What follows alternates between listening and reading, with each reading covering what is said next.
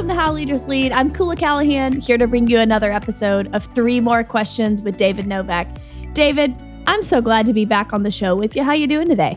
I'm doing great, and I'm really looking forward to discussing the conversation we had with Ray Scott, the president and CEO of the Lear Corporation. I didn't know what the Lear Corporation was until I listened to this episode. And then I realized that all of the little amenities in my car that I really adore, I basically have to credit to Ray Scott and his team at the Lear Corporation.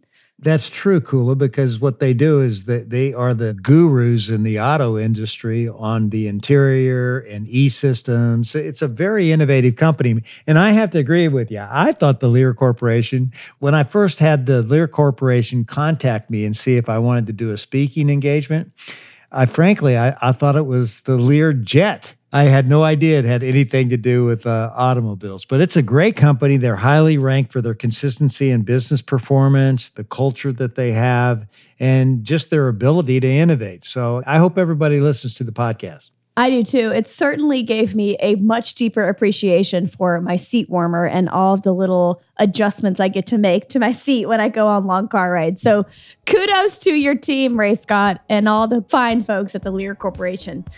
Let's get into today's questions, though. Are you ready, David? Absolutely. All right, here we go. Number 1. At the beginning of the COVID pandemic, Ray's team developed a 74-page manual on steps to take to protect your people in the workplace. He then opened that very playbook to anyone who wanted access to it. And, David, we're kind of coming out of the COVID pandemic now, but I'm curious your take on this. A lot of leaders might hesitate to share best practices or processes with other companies, especially with their competition. But why in some cases is it important to do that?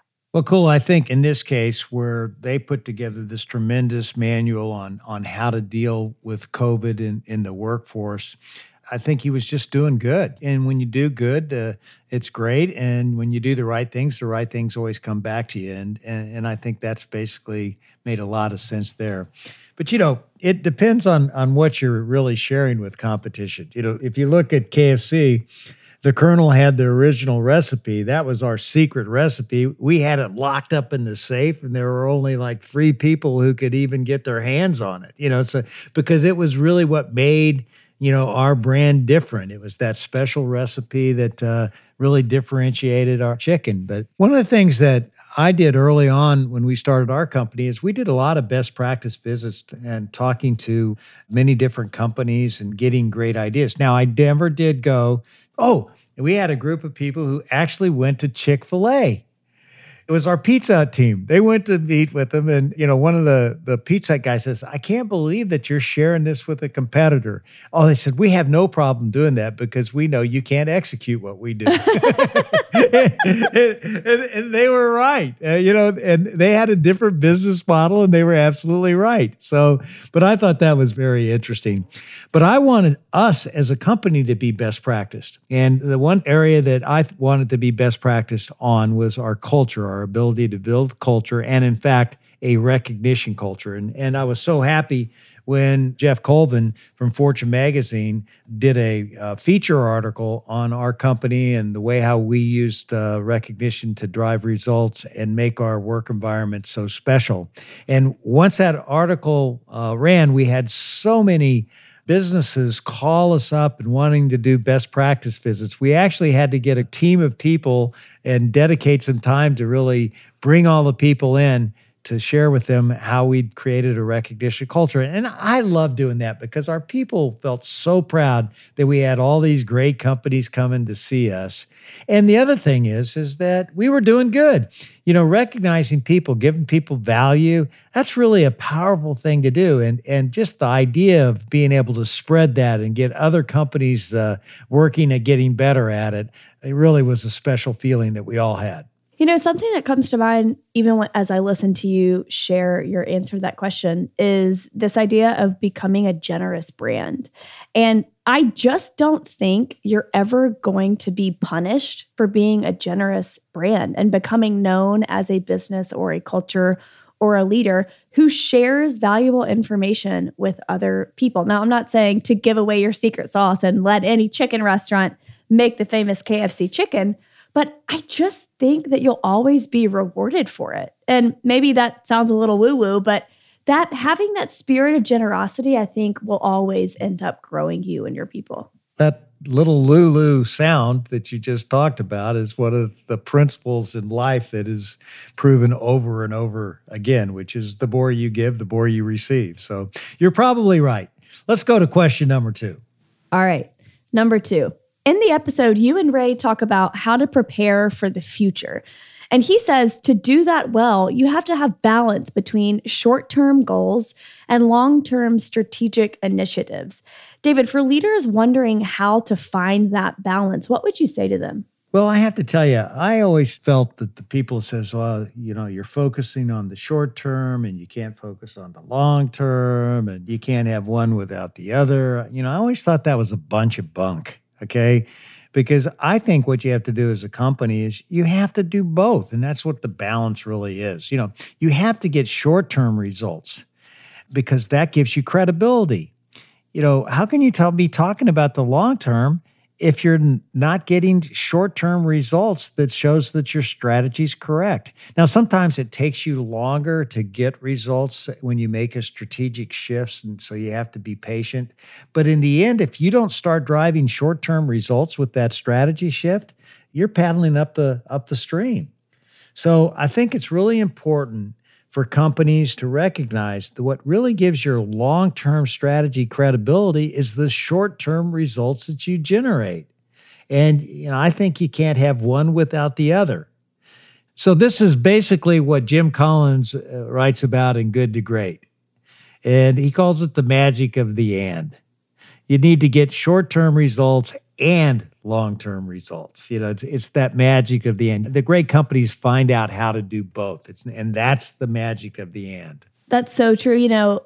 When you're trying to gain momentum for a long-term strategy, people are going to want to follow you even more if you get quick wins. And so I think that getting quick wins not only adds to your credibility, but it also gives people a sense of determination and confidence in following you to the long-term strategic plan that you've set forth. So to your point, David, balance in the and is key. One of the things that's always the watch out in situations like this is that when people say you sacrifice the long term for the short term, let's say you're cutting costs on a product and that'll ultimately come back and hurt you. So, the short term, people are focused solely on the short term results without thinking about how it'll impact the long-term results, often get off track. And that's something you really got to watch out for. All right, question number 3. Ray credits a lot of his growth as a leader to taking on opportunities other people wouldn't take on. David, is there a story from your career where you took on a challenge you knew no one else wanted to take on? Well, I don't know if no one else wanted to take it on, but I can tell you I had a couple of situations that were very, very challenging. I was asked to be the executive VP of marketing and sales for the Pepsi-Cola company, and the previous 5 marketing executives had all been canned. So that was a high-risk move.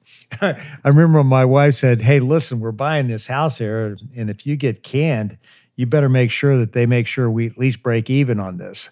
So I went back and negotiated for that fact, and it was a good thing to do. I actually got the chief people officer to give me write down on paper that they would cover the cost of my house if things didn't work out. Thank God they did. And then I was lucky enough to do that job, the chief operating officer job at Pepsi-Cola, and I got promoted to be the president of KFC. And I always wanted to be a president of a PepsiCo division, and we had 5, Pepsi-Cola, Frito-Lay, Taco Bell, Pizza Hut, and KFC.